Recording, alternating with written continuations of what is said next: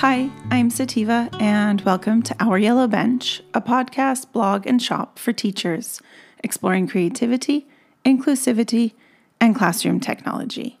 Join me for topics about the things that matter most, our teaching practices. This is Our Yellow Bench, a place for all the good stuff about teaching and learning. This episode is Differentiating for English Language Learners. It's never easy, and it's always important, like most aspects of a teacher's day.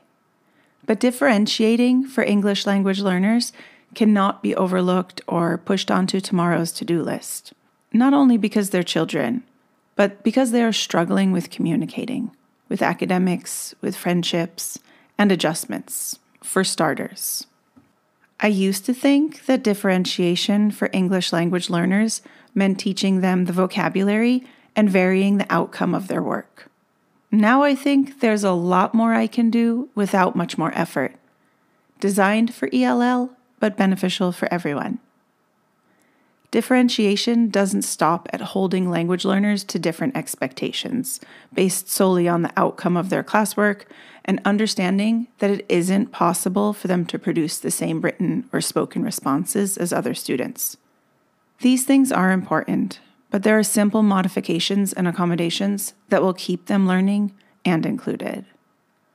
Here are some basic strategies that we can use every day that make a profound difference to our ELL students to make sure that they're included, learning, and getting the most out of their time with us.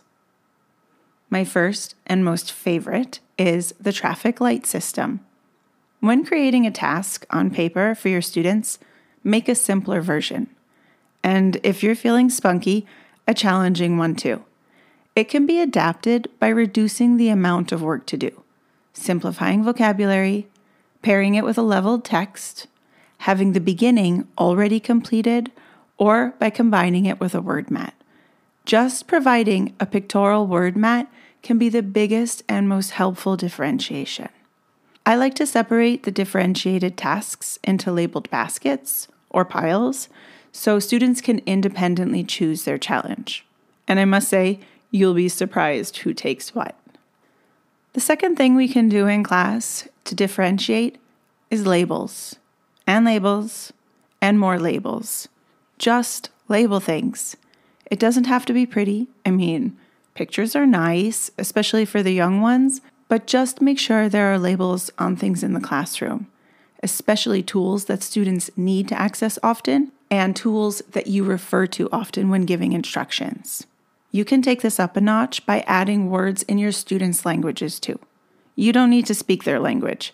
Have your students write on the labels. It brings a beautiful sense of ownership and belonging to the classroom. My number 3 for ELL differentiation is wait time. I remember learning the 3-second rule of waiting. However, I give it at least 5. At least. When I pose a question, I hold my finger to my temple to signify that it is thinking time. So everyone in the room has time to come up with an answer before sharing with a partner or to the class. Stealing thinking time by blurting is a serious offense in my second grade classroom. Depending on the question and the brain power it requires, thinking time can vary from 5 seconds to even a minute. I often think about the question myself and then double the time for my learners. However, when speaking to an individual learner, sometimes 10 seconds isn't enough. And that's okay. And our students need to know that's okay. What's all the pressure for? It is so hard to translate and think, and then translate again, and then speak in a way that makes sense in a new language. Just wait for them. My differentiation strategy number 4 is using learning partners. What did I do before I knew what learning partners were? I don't even want to think back to those days. Learning partners are assigned partnerships in class. It's a go-to person for talking, helping, checking in with, and collaborating. They are for talking, and talking. Because the more students talk, the better they can think, write, communicate, and express themselves. I've included a free editable template that you can use to display learning partners in your classroom, and you can get it at the free resource library at ouryellowbench.com. Learning partners, or LPs, change often and get used every day, probably every lesson. I have displayed learning partners differently depending on the grade that I'm teaching in a given school year. In lower primary, I start the year with a display of paired photographs that has each child's name and photo beside it.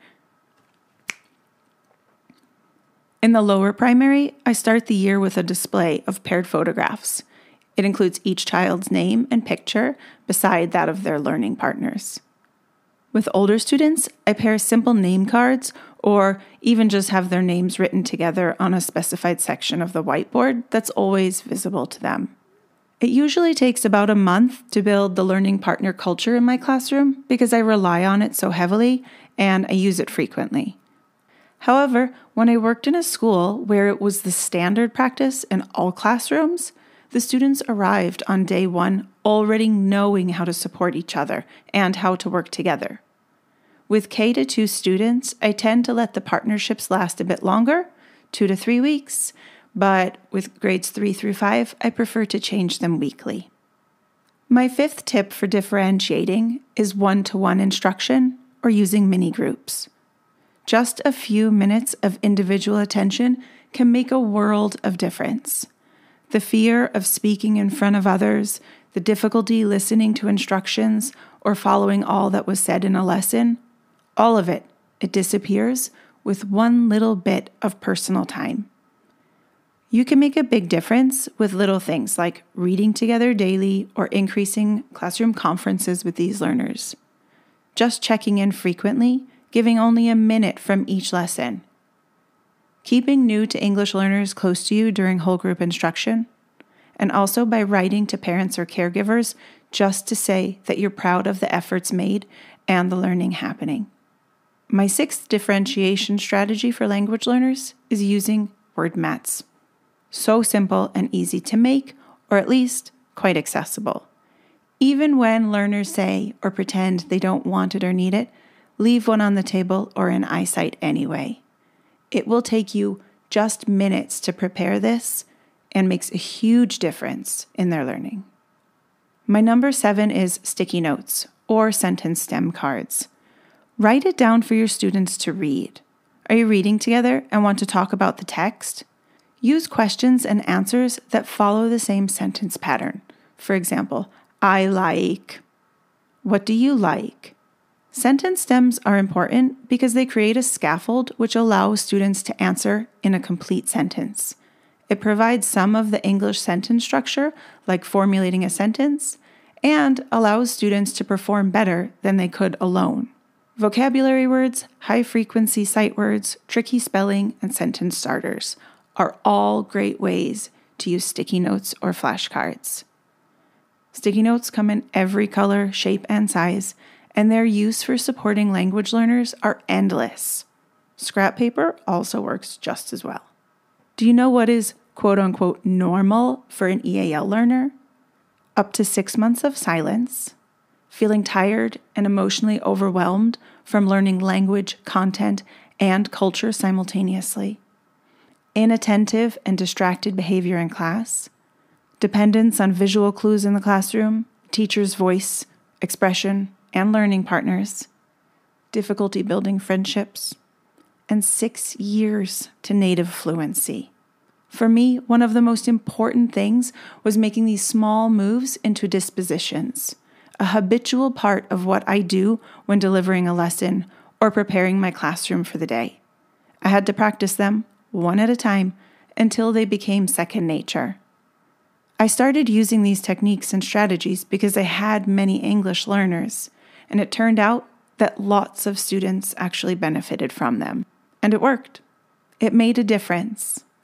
If you have a high population of students with different linguistic backgrounds, you can also check out other episodes and blogs I have about teaching in a multilingual classroom and creative ways to pre-teach vocabulary for language learners. I hope you've enjoyed this episode and gained some insight and inspiration for your own classroom. Don't forget to subscribe to stay updated on future episodes. and visit my website at ouryellowbench.com, read the blog, check out the teaching resources, and connect with me. Happy teaching and learning.